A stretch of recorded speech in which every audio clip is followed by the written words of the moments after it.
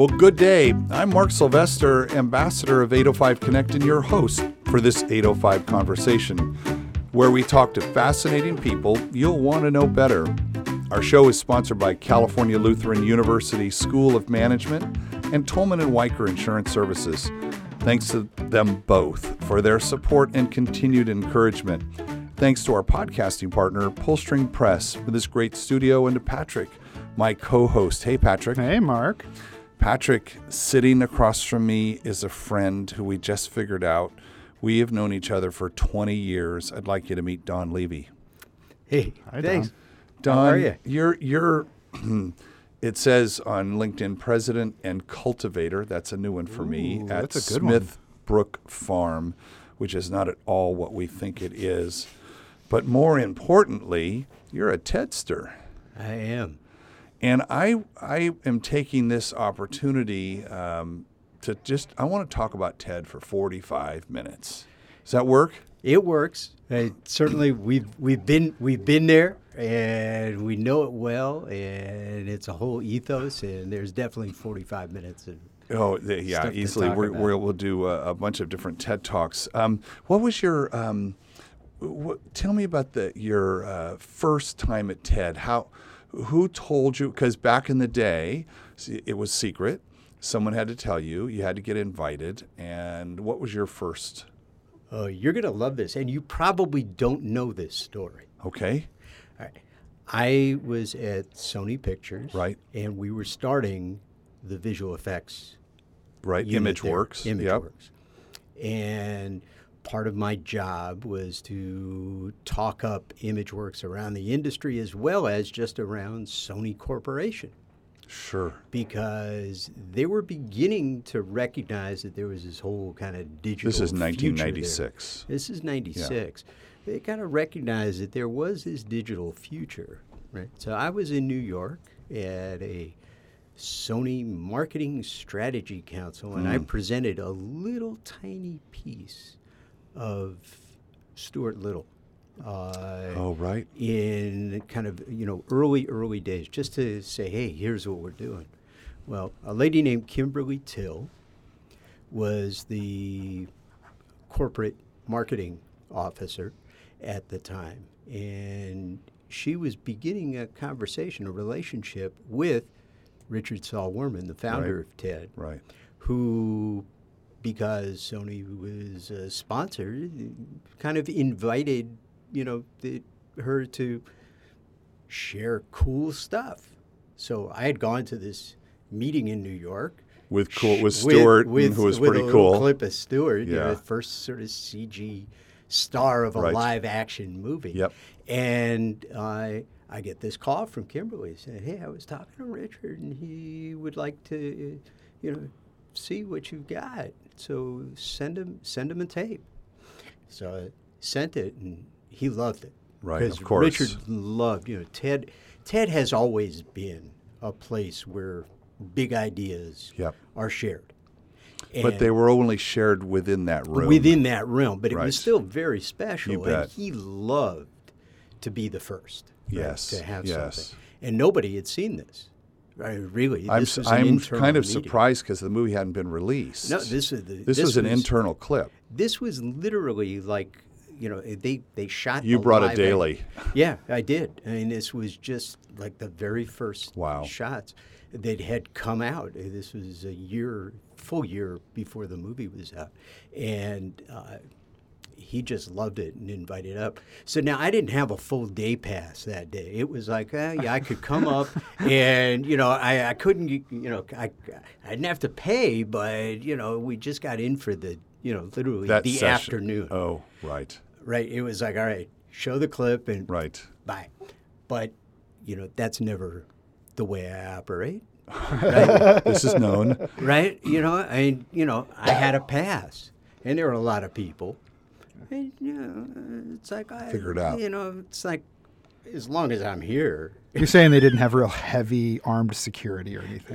There's always been a lot of security at TED, but if you know how to, you figure it out. So I managed to stay for a full day. Yes. But that kind of got me acquainted. Yes.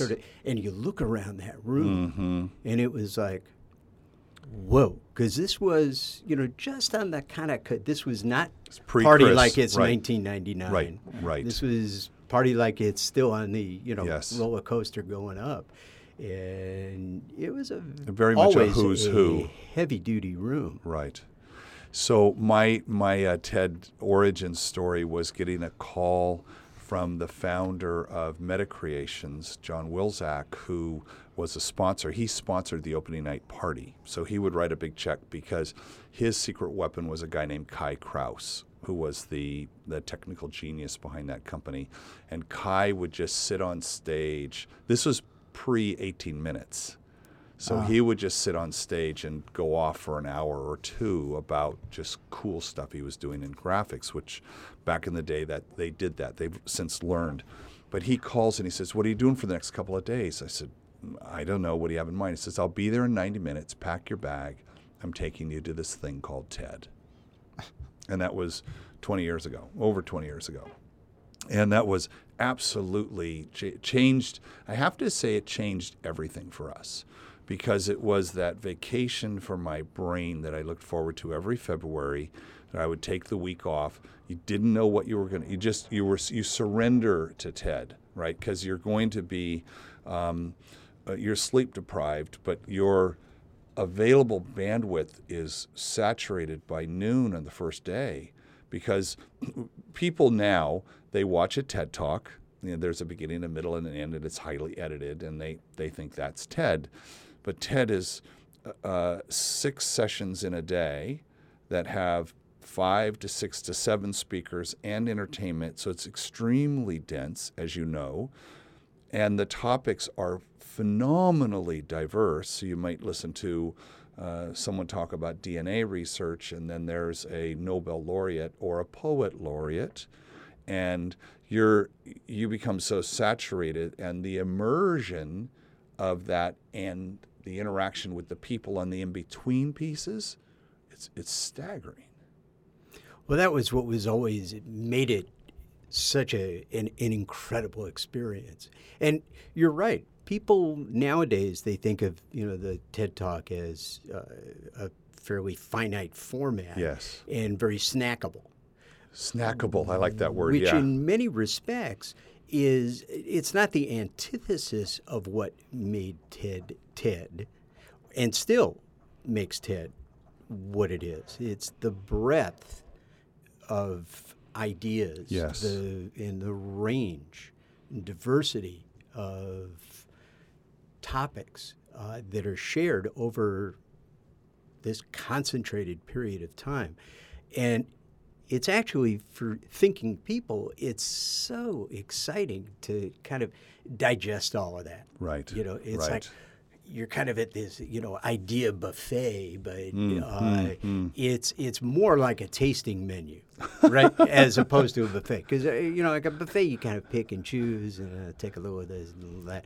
That's kind of your standard conference, right? I love that. And now, I totally get that. It's like, we're going to serve this little bite of something for you, and that bite is, because now the talk there's 3, 6, 9, 12, and 18-minute talks. And variations in between, because we know that there are an infinite number of numbers. Indeed, there are. And there are also little gravitational waves that we just yesterday learned that Einstein was proved correct yet again. I've used his line where he said, "Is there a 1% chance I might be right?"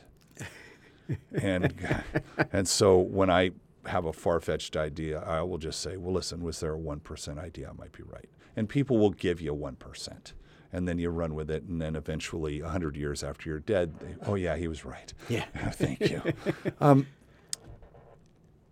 One of the things about TED and around immersive experiences is you go, you surrender, you turn off the phone. It used to be you had no electronics, right? You couldn't blog. There was no blogging. You were booted out. And now it's the inverse of that. There's lots of opportunity. In fact, it's very social. The whole metaphor has been turned. I want to talk about that reintegration back into the real world when you came back from TED. What's that like? Well, my wife would always, she was, on the one hand, really excited for it because I would just come home be jacked, buzzing. Yeah, right. Yeah.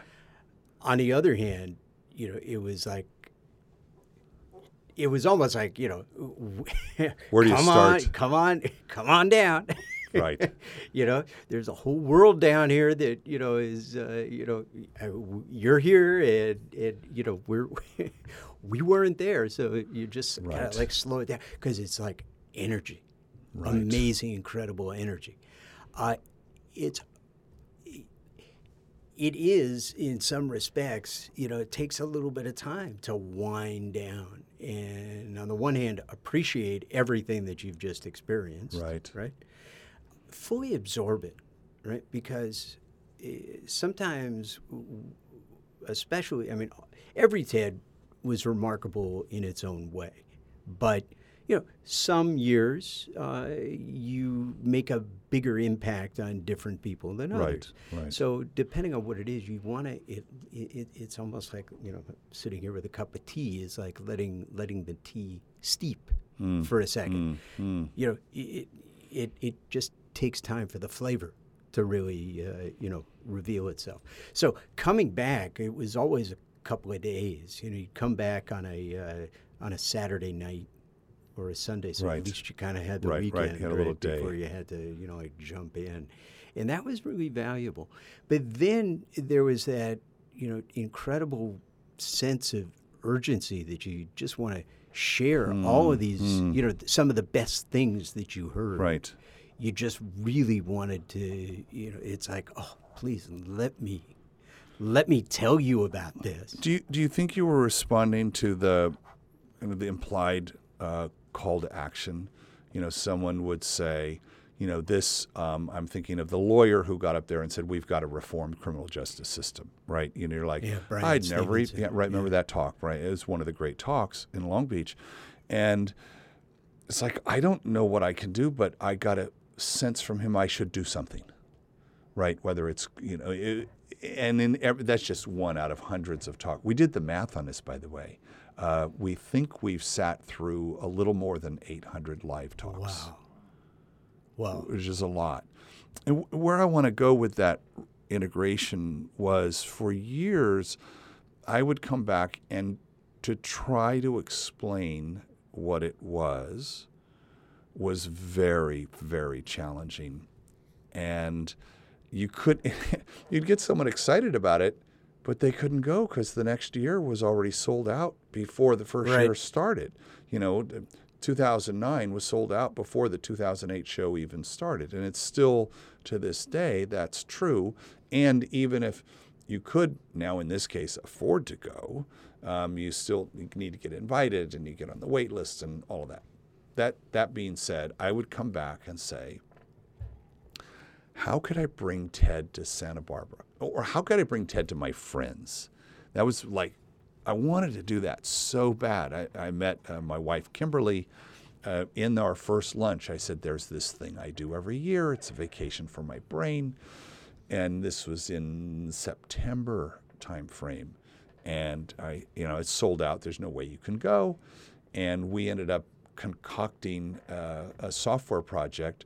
And this is solely for the purposes of getting her to TED. I love it. Here's a project we could do, but more importantly, that gets you to TED. So you can understand. And she had the same kind of deal. It was a tech pass. Right. So she could be there. You're in. You're in. Right. Once you're in the door, you're there. And we've gone all the TEDs. So, but when we come back, now we've got two people talking to our friends. And it was in 2009. Well, 2008, I think, what Chris started to do was salons. So he would do a salon because there was just one conference. Then there was two. There was TED Global, which was usually in India. Now it's based in the UK. But he did a salon in New York. So people were jonesing for TED. Jonesing for that buzz, that excitement, that engagement. Did it in Los Angeles. You probably went to those. And then, and I don't know whose idea this was, I want to find out. They said, well, what if we let people do a TED in their hometown? I think TEDxUSC was the first one. TEDxUSC So do you know about that? Yeah. Oh, tell us about that. Yeah, I mean, and then tell us what TEDx is, because people confuse TED and TEDx, and they don't really know. That's been a source of a bit of confusion. There were, these salons, as you mentioned. They were, thinking about it, and I think while there was this sort of idea that from TED, if we were to, let experienced TEDsters, people who'd been to TED, understood the drill, conduct a TED-like event, how would that? What would that look like? Yeah. And it was kind of an experiment, and TEDx USC, I believe, was the first. Yeah. There was also one at TEDx SMU. Right. And this was in 2009. Yeah, 2009. Right. Because that was actually coming out of, there's a sort of Dallas affiliation with TED that a lot of people don't know about. Oh, what's that? Well, Kelly Stetzel, who is chief curator, content officer there, her family is down there, and they're pretty tied in with a number of folks. Jim Young and the Youngs, all of those family. Folks. Front row center seats, by the way, just so you know, it's like for every year, there he was sitting front row center, him and his wife. What a great guy. Yeah. What a great guy. He epitomizes a TEDster, doesn't he? Perfect. So, I think so TEDx USC took place, and they sort of put it out as an experiment. But I think Chris Anderson has often said that they never imagined that TEDx, this idea that relatively ordinary people would take on a license and take on, frankly, the responsibility of staging a quality event. They never had any idea that the program would grow to the extent that it has. The idea that you had to have attended a TED to be able to get the license kind of expanded to, if you hadn't been to a TED, you could still get a license, but you could have less than 100 people at it, and if you'd gone to TEDs, there's now I think something like 15 pages of rules on how to do the TEDx itself. I think it's probably more, because every now and then it's sort of like the congressional record, or whatever they call the book of laws. It does kind of grow. Constitution started out as a few short pages. In January of 2010, so now we've had a couple of TEDx's. They're successful. This is a cool idea. And Kimberly and I had the idea, finally, there's a format where we could bring it to town. And so what we did was we created TEDxAmericanRiviera. We did our first show. And because TED is now an iconic brand, but 6 years ago it was an iconic idea. It was like, they spend $1 million on the stage, and it's just spectacular in every regard. And we said, how do we, because I wanted to capture all of that. I didn't just want speakers. Someone had said to me once, he says, Mark, you've created this space for us to have these really big ideas. And there's something about this room today. A TEDster who lives here in town at the evening party said, this was as good as any single day at TED I've ever been to, that was the big compliment, because we set the bar so high for ourselves on the production quality, the environment, the food, the networking, the in-between stuff, the things to look at to inspire you, the guests, the quality of the talk. Again, we'd seen hundreds of these talks, so Kimberly coached our whole slate. In fact, 6 years later now, her whole entire business is teaching people how to do a TEDx talk. And she's actually now has a waiting list. We finally got to the part where she's got a waiting list, because there's things that are different than any other kind of talk, things to consider. So we did that for 3 years in a row, having no idea how much work it was. Oh my God. Now you produced TEDxConejo. Mm-hmm. And Yep. did you and you don't have none of us who do TEDx have a team. I mean, it's all volunteer. You don't make any money. You're not allowed to make any money. My mother-in-law said after the first year, because it was full-time for 4 months for us, she says, so tell me again why it is you do this. And I said, of all the volunteer work I've done in Santa Barbara, this is the purest community service I've ever done. It's something that I know I can give to the community by creating everything it takes to do this as a gift.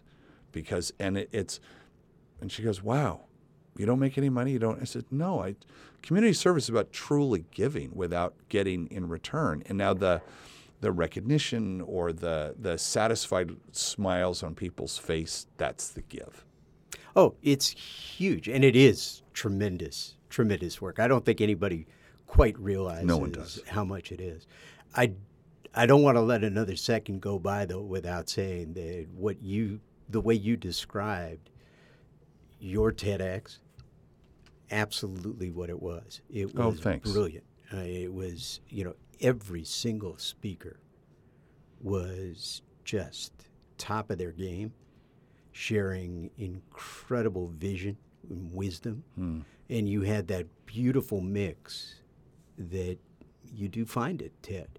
It was quite clear that what you were trying to do was deliver a very TED-like experience to Santa Barbara. So we said we'd do 3. So we're in New York in January.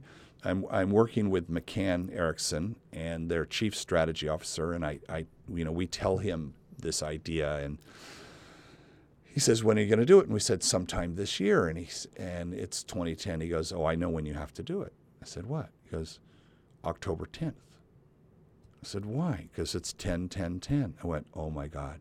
So then we do 11-11-11 and 12-12-12, and it's 3 years in and out. So at that dinner, that's when we kind of mentally signed up for 3 years, right, and said, okay, we'll do this. And then we retired. And we didn't want to tell everybody that it was the last TEDxAmericanRiviera, because they were on such a idea high, and by that time we'd built such a great brand in town. So we took a couple of years off, and then last year, as you'll know, TED in Chris's inversion of the idea of this being a secret club where you have to be in the room to share these ideas, has over now 13 years completely inverted to the model to ideas worth spreading. Last year said, as a TEDx organizer, if you would like, we'll give you the keys to the kingdom, and you can broadcast one day of TED live from the stage. I call it free-range TED. Yeah. To your audience, and you can invite a few hundred people to watch TED with you on the big screen. So you took advantage of that last year as well, right? Yeah, actually, it was like a lot of things at TED. It was sort of semi under the radar for a while. Right. They call it TEDx, TED Live, I think. There was TED Live, and then because I actually started bringing it in when I was still at Sony. And so I've actually been doing it in a sort of smaller form, for several years. But the last,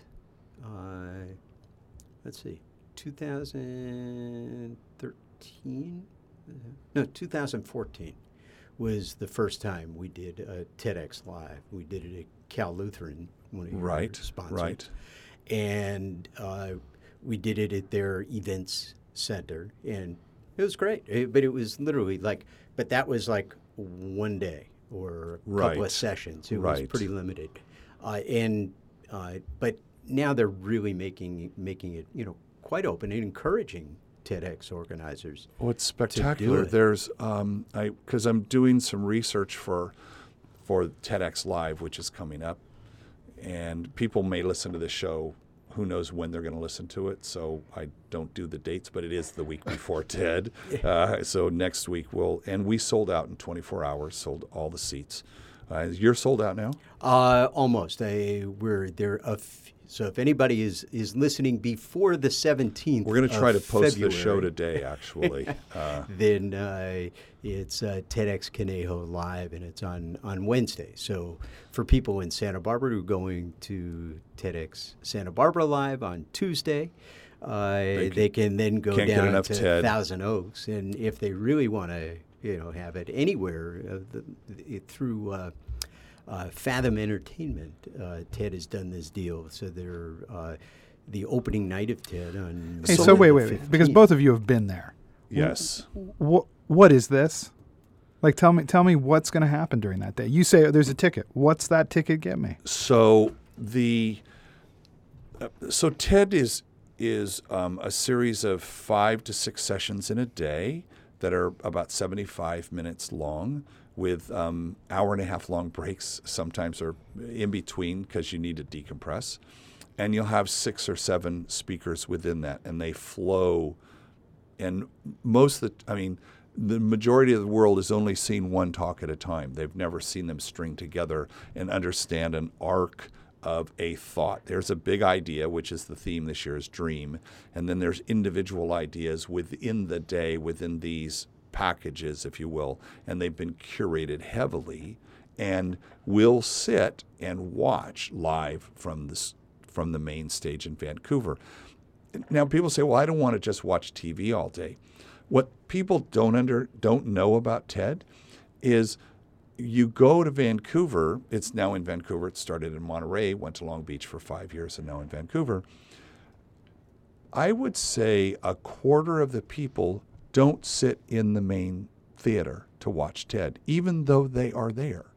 There are 3 simulcast rooms, which are huge rooms with huge screens, beanbag chairs, couches, very, very warm environments. So you can sit and watch, but you can talk. You can, nudge your neighbor and, oh my God, that was, you can do all of that. It's a little more informal environment. And then Steelcase has set viewing stations up all throughout the convention center, so that during a talk, whether you're inside or outside, there's TED happening all around you. So this is very much like sitting in a simulcast room. And for me, last year was the first time we did TEDx Live. I thought, and I did it because I couldn't go to Vancouver. I was like, I can't not have TED. What am I going to do? And I just sat in the back of the room and watched. I'm used to watch. It's okay if I'm not in the room with them. I'm getting to see Chris introduce them. I'm getting to see the music and the entertainment, which never makes it onto TED.com. You can only see that live. And I'm getting to enjoy it with a group of 100 people who are as blown away by that thing that just happened. And so it's as close as I can get to being in Vancouver. It's absolutely. And now, of course, with social media, you can be there, right, tweeting and posting almost as if you're there. And you're keeping in touch with your friends, elsewhere. But that's the whole thing. It's about, it goes back to what you were saying, bringing that TED-like experience as much as possible. And that experience, that TED-like experience, is that sort of immersion in the talks, that flow that reveals itself, either at the end of the session when you've taken it all in and seen all of it. It's almost like, one of those, sort of pointillist paintings, where it's just Fair a lot enough. of dots, right? Or, back in the old days, half when pixels were this big. Or when pixels were big, the further back you get, the better it looks. And it actually makes sense. And that's kind of what those sessions are like. But through the TEDx program, I think the best ones the organizers have done their level best to create a TED-like experience. Right. The one thing that I was always clear about, though, with TEDxConejo, which was maybe a little bit different from TEDxRiviera, is my kind of organizing principle in Thousand Oaks was that here was an opportunity to identify some of the exceptional, remarkable, interesting people right in our own backyard. Right. So the focus on local talent. So the idea that if you could suddenly discover somebody doing something incredible whose ideas can actually stand up Yep. to anybody worthy of that TED stage, that's an incredibly empowering feeling for people locally. And it also is, frankly, a source of pride. Absolutely. For the area. But it's also a way to sort of look at those ideas, value those ideas, and most importantly, have that opportunity to share them beyond the neighborhood. Right, so that was always, that was part of what I was. When was you doing were there. coaching your speakers, and I love the local lens. When you were coaching the speakers, who've never given a TED Talk, so they're freaking out anyway, do you help them understand that the people that will be watching this could be in Bangladesh, they could be in Manila, they're going to be in Russia. You're going to have people from around the world see this. And how do you coach them up to having that idea have some universal appeal, if you will? It's a good question because, frankly, not every idea travels worth spreading everywhere, right? So, it would be great if every talk was incredible and every idea resonated globally. But even off of the TED stage, as highly curated and well coached as those speakers are. Do you know what people didn't know? Not every talk on the main stage in Vancouver makes it to TED.com. Yeah. It was an assumption that I had that they all did, and I went back and looked through the records, and it's like 72%. It's not even you can't even access them, right? They're just not out there. Yeah. Correct. I mean, if you signed up, for the feed, then you do have an archive. Right. Yeah. But no, you can't. Do you think that? So, what's your opinion of that? Do you think that that's good that we don't maybe flood and overwhelm people with work that doesn't quite live up? So, do the math. Just on the TEDx side, there are in 2016. There'll be 3,000 TEDx's. That's a lot of TED. Now, as organizers, we have to we in our post-show report have to say what the top what we think our best three were, Sure. And TED owns all the content that's produced locally. So now we send them our 16 shows. We say these are the three we like. They only look at those three because now do the math. It's 3,000 shows times 3 shows. That's 9,000 entries to look at it who are all vying for a spot on TED.com. Well, and they're all vying for a spot on the TED TV, which is on every Apple TV in America, and every Apple. blah. You know what I mean? Like, that's the thing that blows me away is hearing about TED finally getting access online. A couple years ago, as I'm headed to grad school, watching these talks and being like, well, here's my curriculum. Like, here's the curriculum to present to students. If I'm going to be teaching, this is what I'm going to show them. And then watching that turn into it's not even.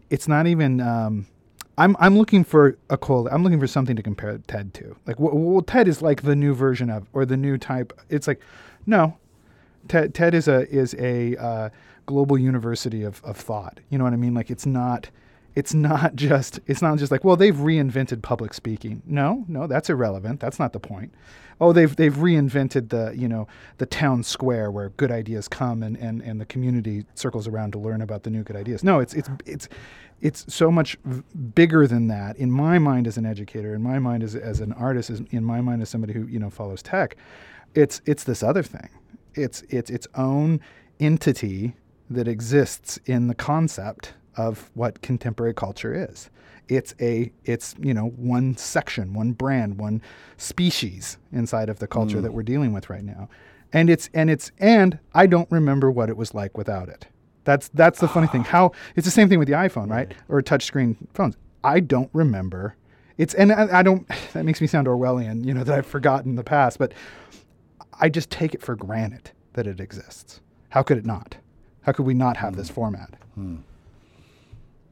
But Don? yeah, I think it's fascinating because it has, and it's had. There's been some tension between this idea, right? Because there's been criticism that the TED format has grown increasingly brief. Right, reduced our ability for deep thinking. Deep thinking because it's all kind of top line.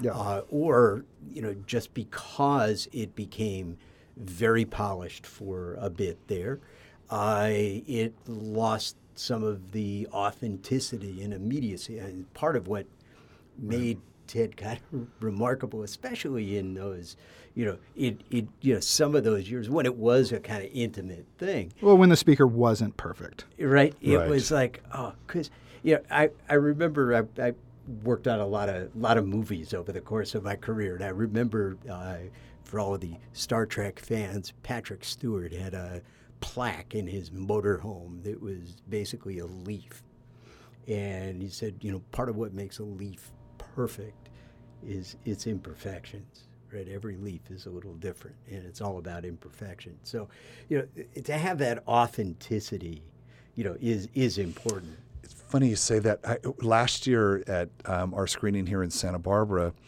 at the break, one of the guys came up to me and he goes, "Oh my God!" I said, "What?" He goes, "A water bottle dropped while the guy was speaking. I've never seen that." And I was like, "Yeah, it's free range TED. They edit all that out." And all the ums and ahs and technical glitches. And so getting to see all that, I think it demystified it a bit and helped people say that this is very real It's people. a real, the water bottle. Hey, I gave a talk in Long Beach a couple of years ago. And, I swear I've never worked harder for 6 minutes. Oh, my gosh, right? Right? I mean, I talked for 6 minutes. And, but it probably took me, like 3 months, Did you spend 3 months getting your talk together? Oh, well, yeah. I mean, not like every day, but there were, between editing the video and just researching it. I mean, the amount of research that, it's like the famous, quote, what was it, Thomas Jefferson or Ben Franklin, who said, I would have, made it shorter if I had more time. I think that was Twain. I think I have, what I hear when you say that is that you respect your audience, you respect the format, and you respect the time. In academia, that's all you do. You go see talks. You go watch talk after talk after talk as people present their research, as people present their portfolios, as people present whatever. And to sit and watch a lecturer that gives me 45 minutes to an hour and a half worth of conversation on a topic he could have covered or she could have covered in 5 minutes is maddening. To sit there and feel this kind of because I've seen so many TEDs now, it's like this feeling of you didn't respect me at all. You didn't prepare for this at all. Like an unprepared speaker is unwatchable. You just want to leave. Well, or someone who reads. Yeah. Oh God. Yeah. I've got some thoughts on that too. Yeah. But on the idea of cutting things out. Yeah. So when I get introduced, I've spent all this time working on it. Right. I'm excited. Right. I'm pumped. Backstage. It's like, ready to go, and boom, I get introduced, and I had to take 2 steps. Step onto the red dot. Right, and I'm excited, and boom, the energy of taking those 2 steps up onto the stage, the little wireless mic, transmitter pops off my belt, and it's dragging across the stage like a mouse tail. Oh, jeez. Well, it's like the commencement speaker who trips on their way up, or just that moment, this is going to be this talk, huh? This is where we're going to go with this. It's all right. They came out, they sat it, you take a breath. Yeah. You go into your first line. There's something about stepping onto the red dot and looking out. And I don't know if people notice, but the blue lighting on the audience is on purpose. Someone saw that on video and said that's the perfect way to light the audience so you can see them and you don't have the glaring lights, because one of the things that I know they were trying to capture when we left Monterey was the connection between the audience and the speaker. Which was huge. Well, we learned, my whole business 13 years ago started as a TED project. I mean, TED is woven into everything I do. And Chris had said, the original idea was called TED Heads. And it was the speakers and the audience and this interaction between them in a virtual platform. And Chris just railed against this idea that there was a difference between speakers and the audience. He said there is none. When you're in the audience, you're sitting next to someone who spoke in the past or someone's going to speak in the future. And you're all speakers, and you get up, you do your 18 minutes to your peers, and you step down. And I had never thought about that, and it's never left my thinking. It's always been, kind of the thing that sort of amazed me about TED, because you go to like the speaker dinner or something, right? And it's like, so what do you do? It's like, like I am I'm working on world peace. It's like global water.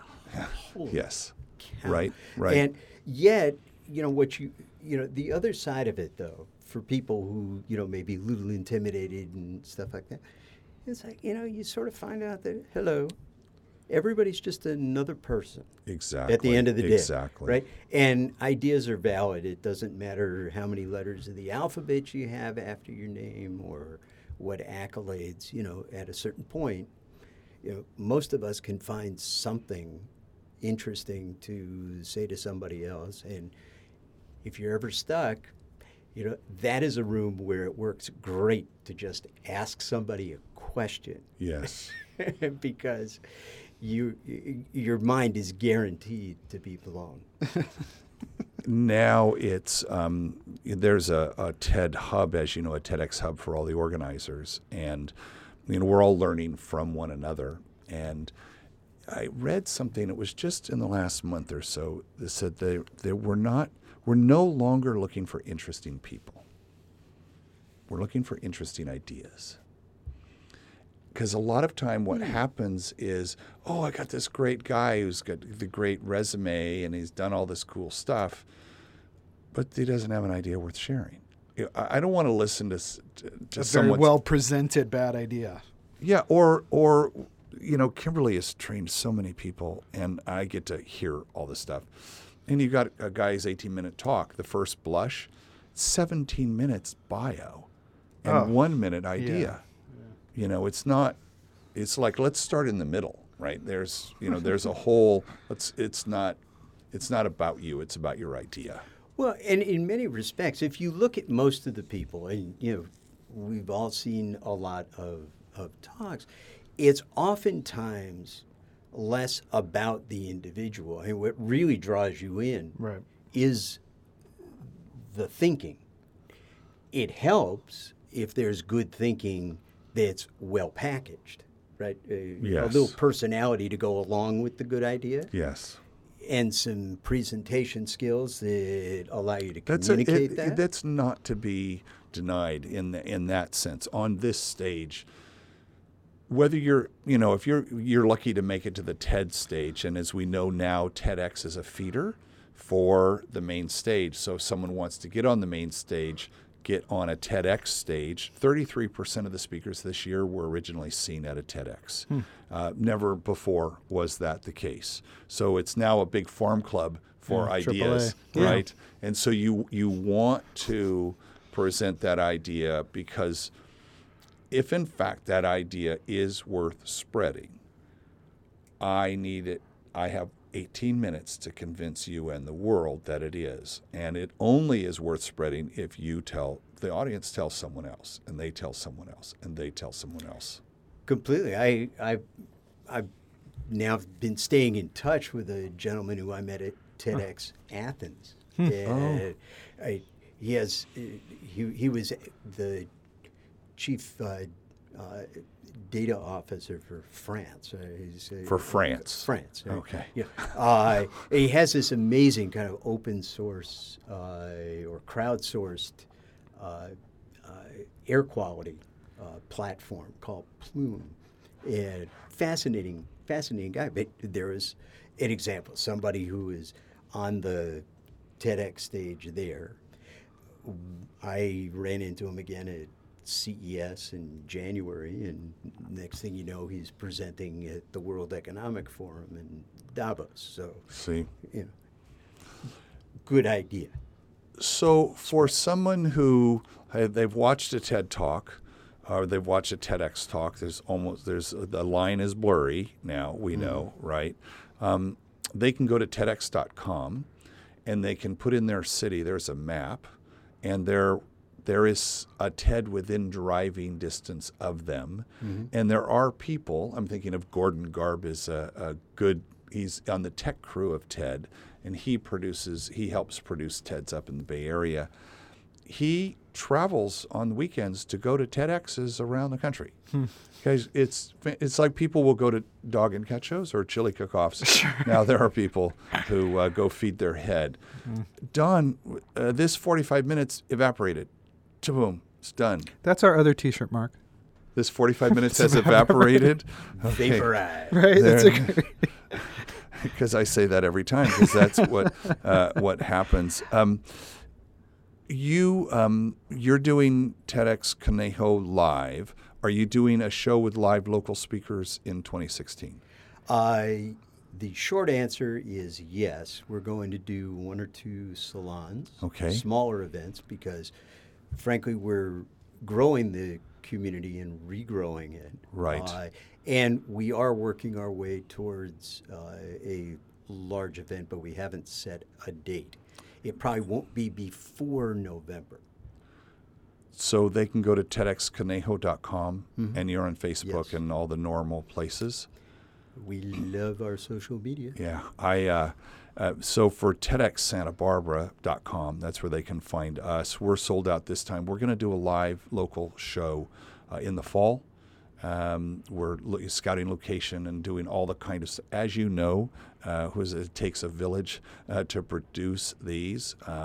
We have met some amazing people to help us do TEDx Live, even though we're just turning on the switch, like turn on the TV and sit around and watch. You want to feed people interesting food. You want to give them interesting things to do during the break. You want to, do all of that stuff. So they should sign up for the newsletters at both places. Absolutely. Right? So that they can stay in touch with us, and we do things on our Facebook page as well as you do. Are you going to the TED Summit? I went to there was a TEDx Summit in Doha. Yeah. Did you go to that? I went to that. Oh, my gosh. And it was incredible. I bet. I'm not going to this summit, or at least I'm not planning to go right now. Unless somebody forces you to pack a bag in 90 minutes and get out. At a certain point, calendars, schedules, and I don't know exactly where where business is taking me. So for people who don't, the summit is there was an email that went out about 9 weeks ago.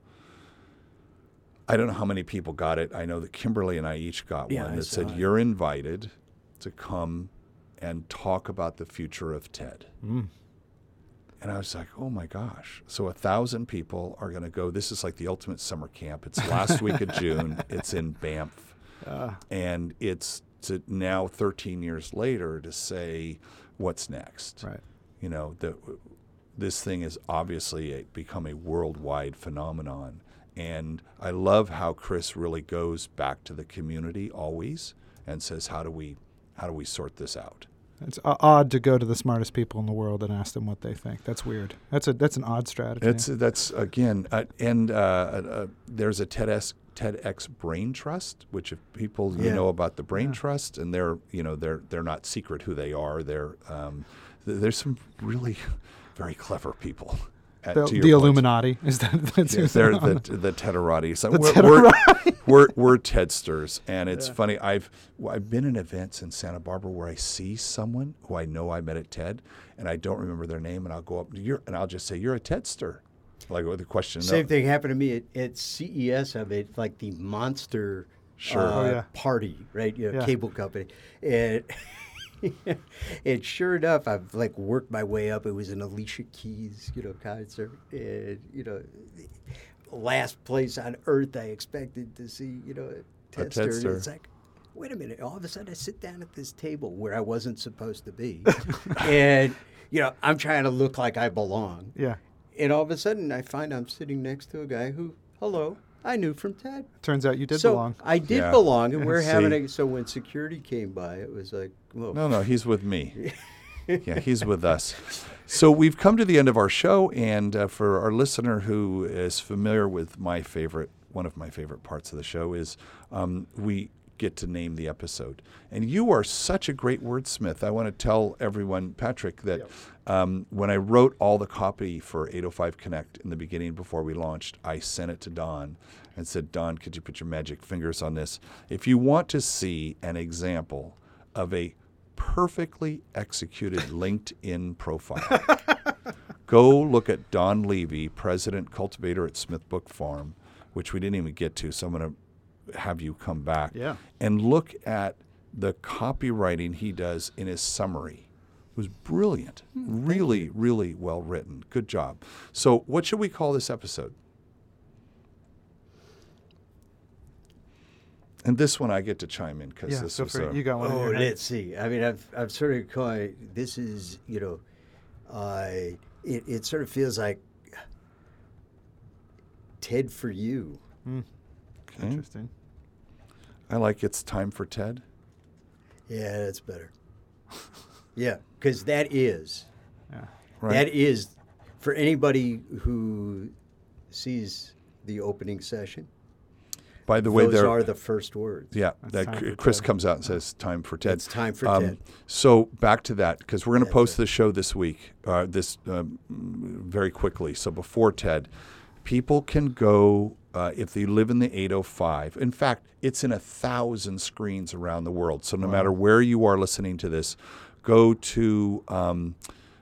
It's TED Opening Live. Just it's what TED, is it? I mean, you can find it on TED.com, but it's either TED Opening Night or TED. I think it's TED Opening TED Night. in cinemas. Right, and there's a map, and you can find a place that you can drive to. You can buy a ticket. You can watch it on a very large screen with a bunch of cool people. It's very reasonably priced, and they've never done this before, so this is spectacular. So probably there's not going to be a big turnout. Yeah, probably no one will show up. It's really nice no one of you guys listens to our show. To throw some support this way. But people don't expect it. That's true. Right. Yeah. When they see it, it's I can't wait. It'll be a great experience. I will wave to you because they get us to do photographs. I'll wave to you, and you'll send a photograph of yours. And thank you so much, Don. So it's TEDxConejo.com, TEDxSantaBarbara.com, TEDx.com, TED.com. Get the TED app, all that, all things TED. It's time for TED. So I want to thank you so much. I also want to thank California Lutheran University School of Management and Tolman and Weicker Insurance Services, and our podcasting partner, Pullstring Press. I love coming to work here. And Cielo 24, who provides the searchable captions for our show.